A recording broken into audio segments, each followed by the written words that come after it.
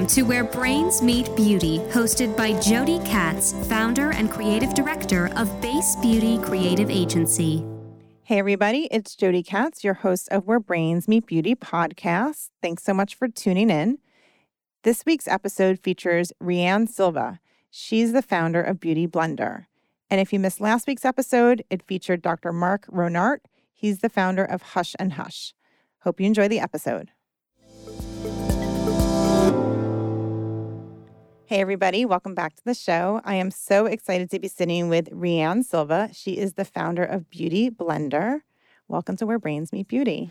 Well, thank you, Jody. I'm so happy to be here. I'm happy that you're here, too. So you have a friend in the office, Natalie Banker. Yes! Oh, my God. I was so happy to see her when I walked through that door. Yes, Natalie was with me at the beginning of my Beauty Blender journey, and she was really, really helpful. And she worked at a PR firm that we used, and we became fast friends, and we've been connected ever since.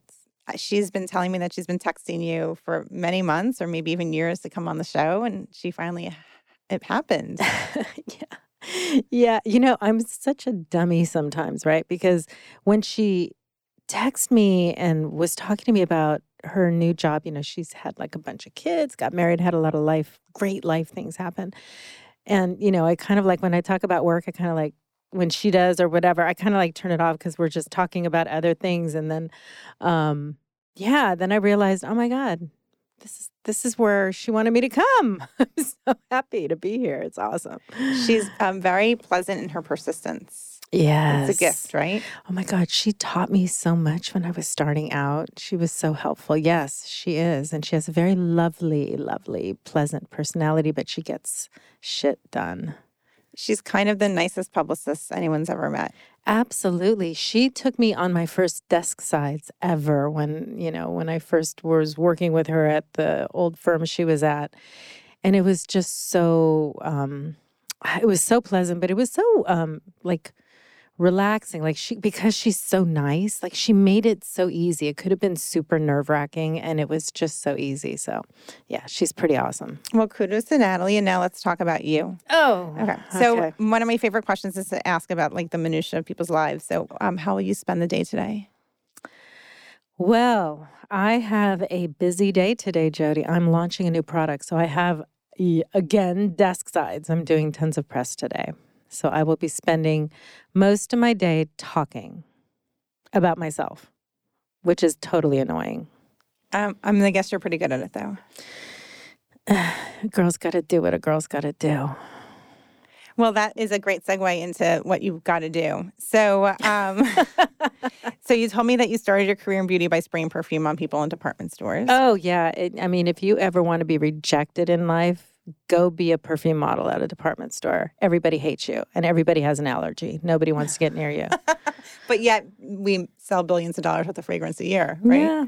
I liked it. I got to wear, designer clothes. They let you dress up in their clothes. You look very nice.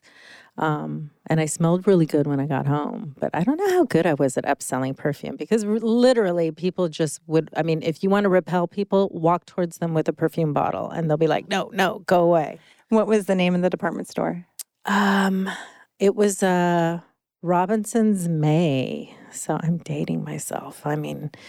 There is no more Robinsons and there is no more May. So. Where was the store? In L.A.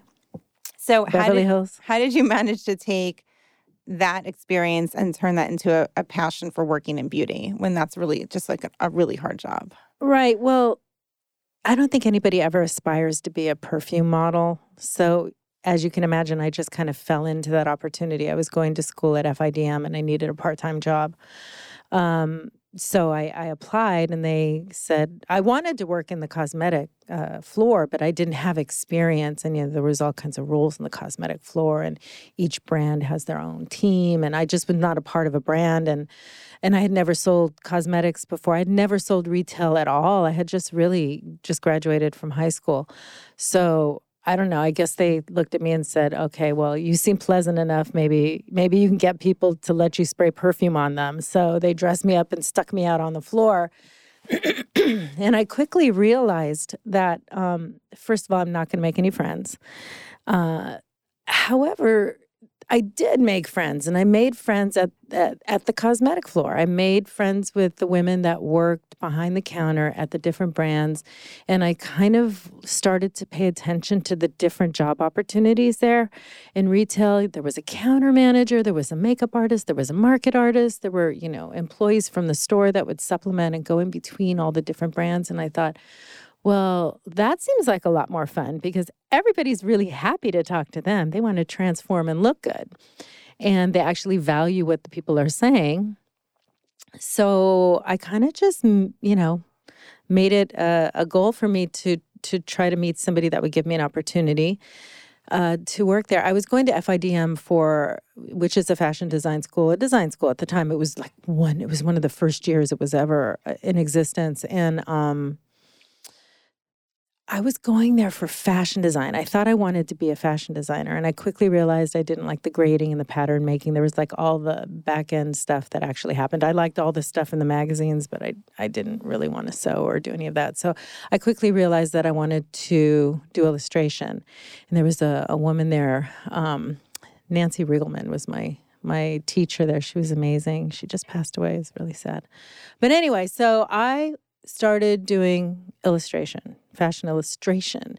So I was good at art, and I kind of thought, well, I'm going to get a job in the cosmetic department, and I think I can be a makeup artist. I think I can apply all of, what you learn in art with color and texture and all of that stuff. And I was pretty good at my own makeup. I mean, hell, they wanted me to be a model, so I must have done something right. So I was like, I'm going to do other people's makeup. And that was kind of just a quick idea that I thought this might work for me to do a part-time job. It would be fun, and I could make a little money. Did you have to pay for school yourself? Oh, yeah. Yeah, definitely. I had school loans, paid them off, thankfully. Great. So, when we were talking, I started to see a theme in the way you were speaking about your career of you realizing that you're reaching these income ceilings and then looking around you to be like, okay, well, how do I get farther, right? How do I make more money? How do I get more for my time? And then finding another path to financial growth. So it sounds like from department store then to freelancer, right? You weren't going to make a boatload of money at the department store. Right. So yeah, I definitely, I don't come from a family with money. I'm Mexican, Portuguese, and Irish. My mother's Mexican, my father's Portuguese and Irish, and they were, hardworking people, but they were not really understanding the college path. They didn't really prepare me for, my future. I guess they had faith in me that I would just figure it out. And apparently, that was the road I took. I did figure it out. So yes, very clearly and quickly, I learned that I needed, once I reached a certain ceiling financially at a job, and it was still challenging. I knew, okay, I need to make more money. How do I do that? So then I would look at the next thing that I thought would give me, a better income and make life a little easier and go for that. And yeah, that's how it happened. I went from department stores to then realizing, because by this time I had some things that happened. I found a roommate who was a makeup artist, but she was going out on set. She was leaving the store and actually going out of the store and doing makeup. And I was like, yes, that's what I want to do. And of course, living in LA is the perfect environment, really a great opportunity to be able to enter at some point the entertainment industry. And so that's what I started to focus on. I started to focus on trying to build a book or have, some photos of my work. So that meant I had to meet photographers. Well, I was young and I was hanging out and I was going out to clubs, and you would meet people that do things. I met a couple photographers that did some test shots. They wanted me to do makeup or they let me do the makeup for their test shots. And I slowly built a book, and then I slowly was able to start working as a makeup artist. It's just a crazy path that happened. And here I am today talking to you. So we had these ceilings. We had the ceiling at the department store. then you would reach the ceiling as a freelancer, and you moved on to a union job on movie and TV sets. But there's a limit to your income abilities there too, and then to building a brand. So I guess the big question I have for you today is like, why not just choose complacency? You know, why not just choose like, okay, this is the income I can make at this career. Why keep pushing for more? Because there's plenty of people who, like, you know, they take the job, maybe it doesn't make as much money as they want, but they stay there, right? So you've kept climbing, right? You kept or gnawing at the wall or whatever it is to break through. What do you think is inside you that made you say, wait, no, I'm worth more, or I value my worth more than what this role is paying me? Like what's inside you that kept pushing? Well, I would love to say, it was, you know, fully 100%. I'm just an artist and people valued my work and they wanted to keep paying me more money. But in honesty, I had a quality of life I wanted to live. Like I said, I didn't come from a family with a lot of money, but the one thing that my family did do is they always moved us. We always lived in really beautiful areas. So the places that I lived in, I aspired to live like some of my friends' families. Living in Newport Beach was an amazing experience. I lived in a condo, but I had friends that lived in beautiful island mansions and flew around in private jets. Like I saw a different life, you know. I mean, it was, even though my parents couldn't give it to me, it was definitely their plan to put us in places where we could see what you could have in life and what life could be, and then it's up to you to do it. So you said about your career when you were on movie and TV sets that you just didn't want to be in the trailer forever. I did say that. And don't get me wrong, I love makeup trailers are the most amazing places. They really are. It's the heartbeat of the set. But I just had this thing in me. I was like, I don't want to be, if I'm 50 and have to be in a trailer to work, I'm going to feel a little disenchanted.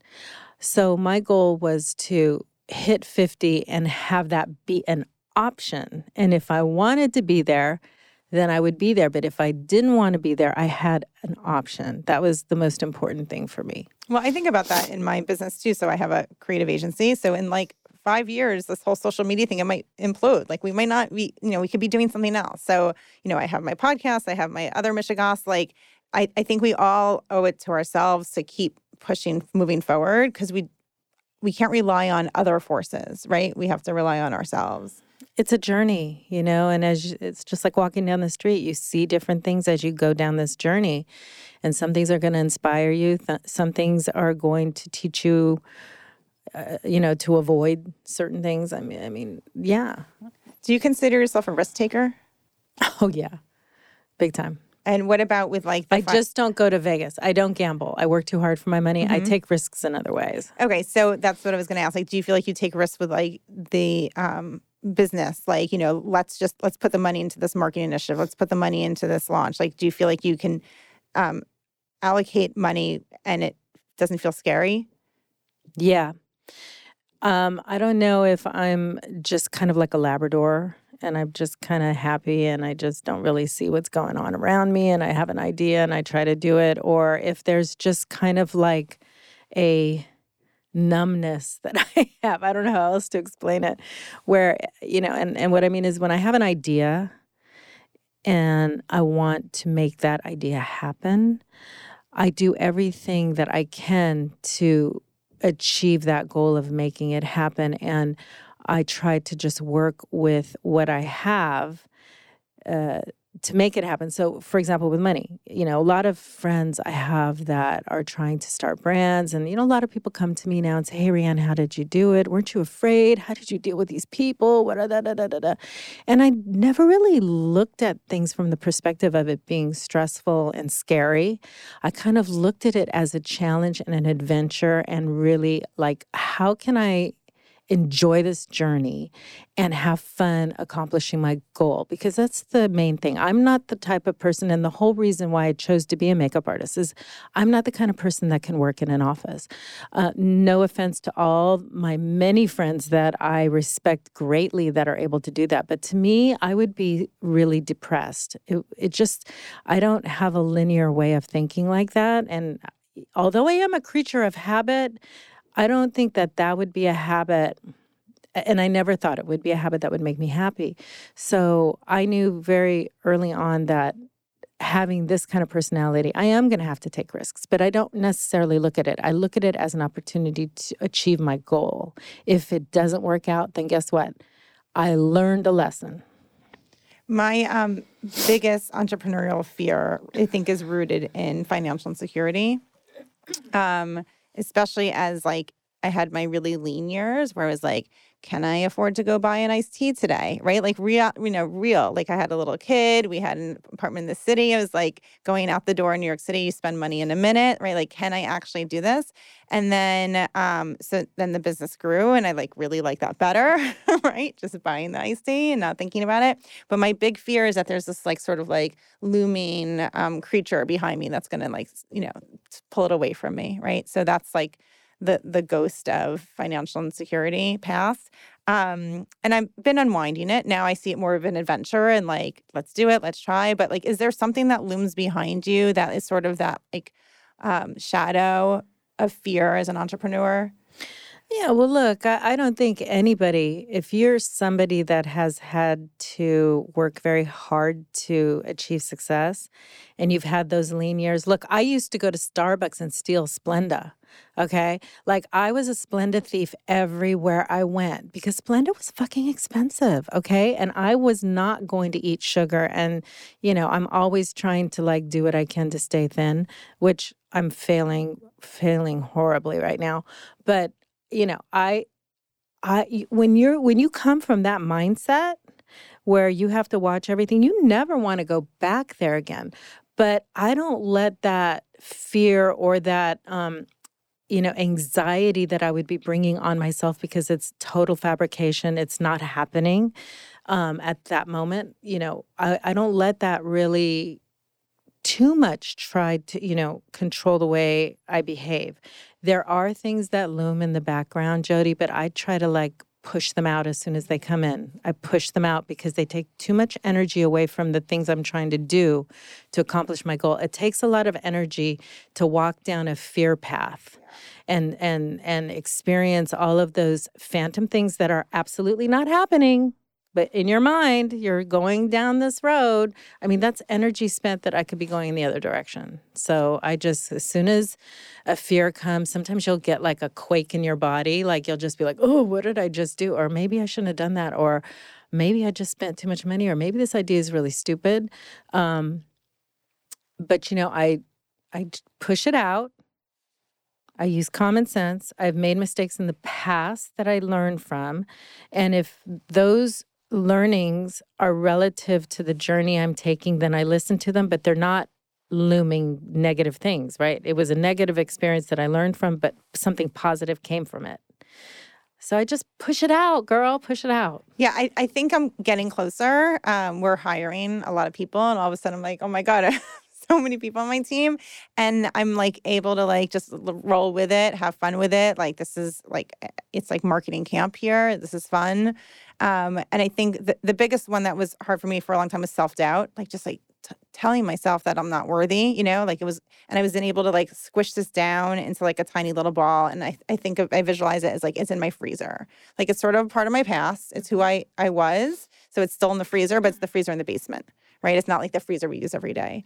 So I'm hoping that the financial insecurity one will get to be stored in the freezer. Well, I think what you're talking about too is intuition, right? We have a gut. I mean, sometimes we do things when you talk about scaling your business and growing your business and hiring people and giving them packages and insurance and 401ks and just like all this shit, right? Like it's overwhelming. And then when you're the person that has to understand how all that works and explain it to people, it's overwhelming. because that's not the way my mind works. I'm an artist, and I'm learning. I've learned to, but what I'm trying to say is, like, if you start feeling some sort of red flag come up, it's your duty to pay attention to the red flag. If the red flag is a phantom monster looming in your back and it's really not something to worry, because, a red flag will all of a sudden you'll have like 3 or 4 red flags pop up if you really start like paying attention to it. You'll like, one thing will pop up and you'll be like, well, what if this happens? And then if this, and you're going down this road, right? You just have to stop and go back to what your first thought was about it. And really what your first thought was about whatever the dream is you have for your business, because that's really staying very clear and focused about the vision you have for your business is always going to help you make the decision that you're doubting yourself about. Right. Does that make sense? Yeah, it does. I think I'm getting close to recovery. I have a eye palpitation that happens when I'm nervous. Me too.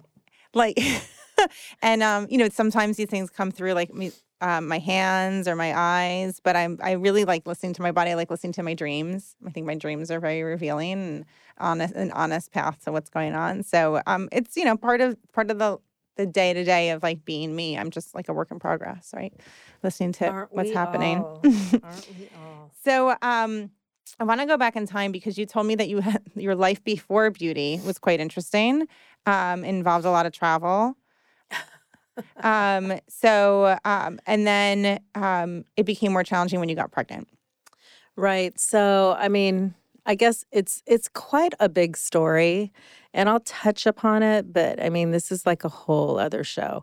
But basically, I told you my parents, always raised us in really beautiful places, which put me in touch and in social circles with a lot of different people. And I met a lot of really wonderful people to this day I still have friendships with.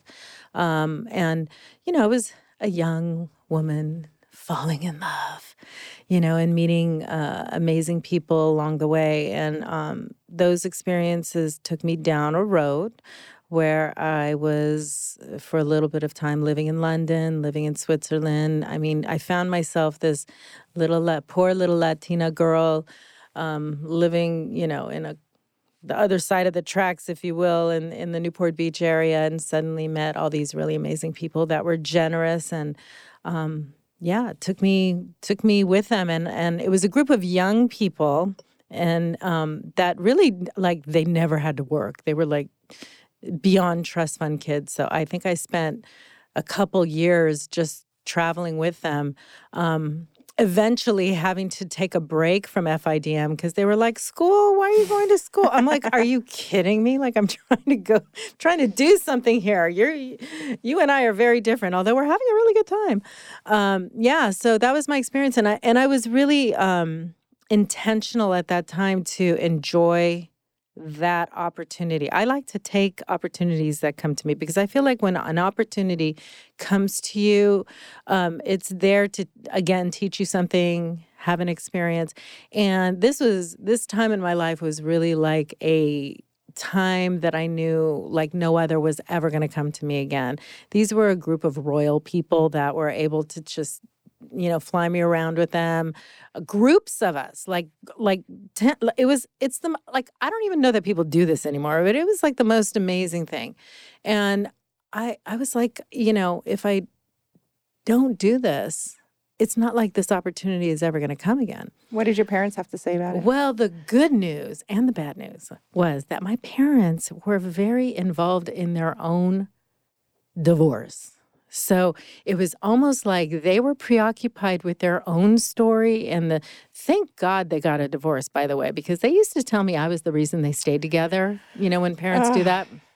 So finally, when I was about 17 or 18, I think they were like, okay, this isn't working anymore. So it was when they were in the midst of the divorce, and no matter how much you think you're ready for a divorce, it's an emotional thing. And so like my mom was in a fetal position in the couch for a little while. My dad was out trying to be 25 again. And they were kind of doing their own thing. And so they were like, go, Rianne, go live your life, go do whatever you want to do, because they were kind of preoccupied with just trying to survive that. It was traumatic for them. So yeah, and really, again, like my parents were pretty special people. Like I said, they didn't have a lot, but they put us in places where they knew we would meet people. And I think this is kind of the result of what they really wanted to happen. So in some ways, as a parent now myself, I think, how did my parents just let me go out? It was before cell phones. It was before like I was in Europe for 3 months. I wouldn't talk to my parents for like weeks at a time. I would die right now if I didn't talk to my children all the time or have some form of tether to them digitally. But yeah, they were just, they kind of like stepped out in faith and was like, she's smart, she'll take care of it. And I did. And I had the most amazing time. I had the most amazing experiences. Like I said, I still have a lot of these friends today.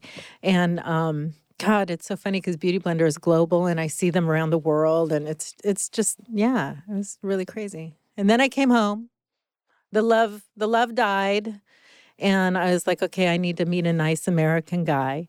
And I came home, and that's what I did. I came back. That's when I decided I was going to be a makeup artist. That's when, I continued to work with FIDM. And then I ended up getting work. I started working right away. It was the beginning of music video. Music video was huge, and it was a great opportunity for a makeup artist that wasn't in the union to work and make money. So that's how I entered my production makeup artistry before the unions, before film and television. Right. What a fun place to have, play with your artistry. Oh, right? my God. It was so amazing. I mean, it was when music video had big budgets. It was when we were, able to create all kinds of crazy looks. And a lot of the stuff that I see people doing now, I did like 30 years ago in music video. It was just like, it's awesome. Not 30. That's a long time ago. Not 30 years. So you had a challenging public situation with the father of your first child, and you told me that it was this experience that prepared you to be a fantastic makeup artist to celebrities, right? This sort of like prepared you. Well, that's a very jagged line there, but yes, ultimately it did. Right. Yeah. So I came back from Europe, and I had been with a certain guy. And he was culturally different than me. So there were different family values that the family that I had spent a lot of time with had. So I came back to the United States. I met this, beautifully handsome star football player in the NFL, new to the NFL. We locked eyes. It was like one of those things. It was like we got together. It was love. We had a great time. We were together for a couple years. And I ended up becoming pregnant. And we were going to get married. He proposed to me, and I showed my ring on the Oprah Winfrey Show with him. Really? Yes. I didn't Google far enough, I guess. It's okay. That's another show. But and and then all of a sudden, it just got really hard. Like I was pregnant, and suddenly I was kind of like, oh my God, he's gone all the time. And then I started realizing, oh, maybe he's not faithful. What about, how an athlete not being faithful? I just never, it didn't dawn on me. I figured he loved me. I loved him. He would be faithful. We're supposed to be faithful. Like I'm a loyal, faithful person. And, the truth of the matter was we were just really young. Our relationship today is awesome and amazing. And we have we have probably the most amazing daughter, the most amazing experience. And I believe all things happen for a reason. I believe we were together for the time we were together, and we were supposed to be together for that time. But I would not be sitting with you here today, Jody, having this conversation had him and I stayed together. My life would have just taken a different path. So I'm very much go with the flow. And, what happened was supposed to happen for many, many reasons. And, the reason why I say that it kind of helped me in my makeup artistry isn't because there was anything that happened in that time that helped me with actual artistry. But what I had to go through emotionally, first of all, becoming a mother, just the simple act of having a child, then thinking you're going to have a life that's going to be in this direction, and suddenly one day it just goes in the other direction, and having to deal with that all the while being a new mother and being a single parent suddenly, there's just certain challenges that teach you in life, to be more focused, to reprioritize. I can no longer live with champagne and mustard in my refrigerator. I actually had to have food. I mean, there were just things that happened, and had I not gone through that experience, I may not have been so focused or determined. I was really determined. I was like, I'm never going to come to him for a dime. Like, he's never, So that kind of motivation really fueled my flame to be successful and to really make something of my life. I wanted to show my daughter that I was a successful woman. I didn't want to struggle and see, I didn't want her end definition of me to be, oh, my mother struggled and it was hard. It was hard, and I did struggle, but in the end, I succeed, and that's the story that I want to tell. So that's when I say it helped me. Yeah, and I would imagine that, like, being a private person to all of a sudden having your life be public was very jarring. But I imagine that sort of is why being with a celebrity who's sort of has to go through this every day, that's her normal life, it'd be comforting to be around someone who understands that. Right. Yeah, I did understand it for my clients. But what I went through was a little different than what they went through, because what I went through when my daughter's father and I broke up, and it's just one of the things that happens is nobody planned this. He didn't plan it. I didn't plan it. It became a public, like a public case, because he was so popular. He was at the time the highest paid player ever in the NFL. So that was like a big deal. To me, I never even watched football. So it was great. He was succeeding at what he wanted to do, but I had just come from this other situation where that is really great, but that was really great. And so it just makes you rethink the way you look at life, right? And being with him, and it's funny because we talk about it now because now we're like grown adults and we've gone through all of this anger and everything that you go through in these emotions of breaking up and then raising children and all of that. And we just kind of laugh because it's just meant to, what's meant to be for you is meant to be for you. And it was just like a learning experience, and we're both mature. He's so religious now. It's really crazy the way people change. Anyway, I don't know if I answered your question, but it's all good. Yeah. I mean, one of my questions is going to be, how do you make peace with the past, right? Which I think you just answered. We grow up, right? We evolve. Yeah, definitely. And I remember going through it saying, I can't wait till I see this happen. I can't wait till I see that happen. Mainly, and it was all really things like, he's going to feel sorry about this. He's going to feel sorry. But you know what? That never, all of those things never really materialize the way you look at them in your emotion. And yeah, you just get past it. And, at some point we all deal with our mortality, right? We all deal with the fact that we're only here for a limited amount of time.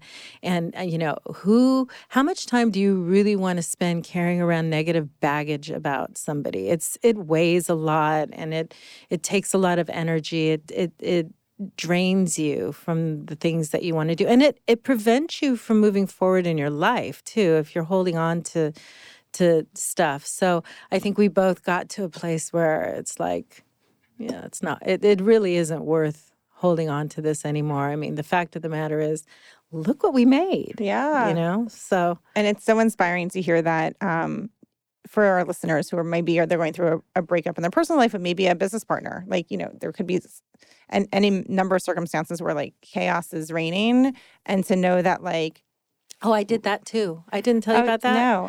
Oh yeah, I had a business partner with Beauty Blender in the beginning. Yeah. And you broke up? Yeah, I mean, I felt more married to her than my partner. Like it was one of those learning experiences. And it was a messy breakup?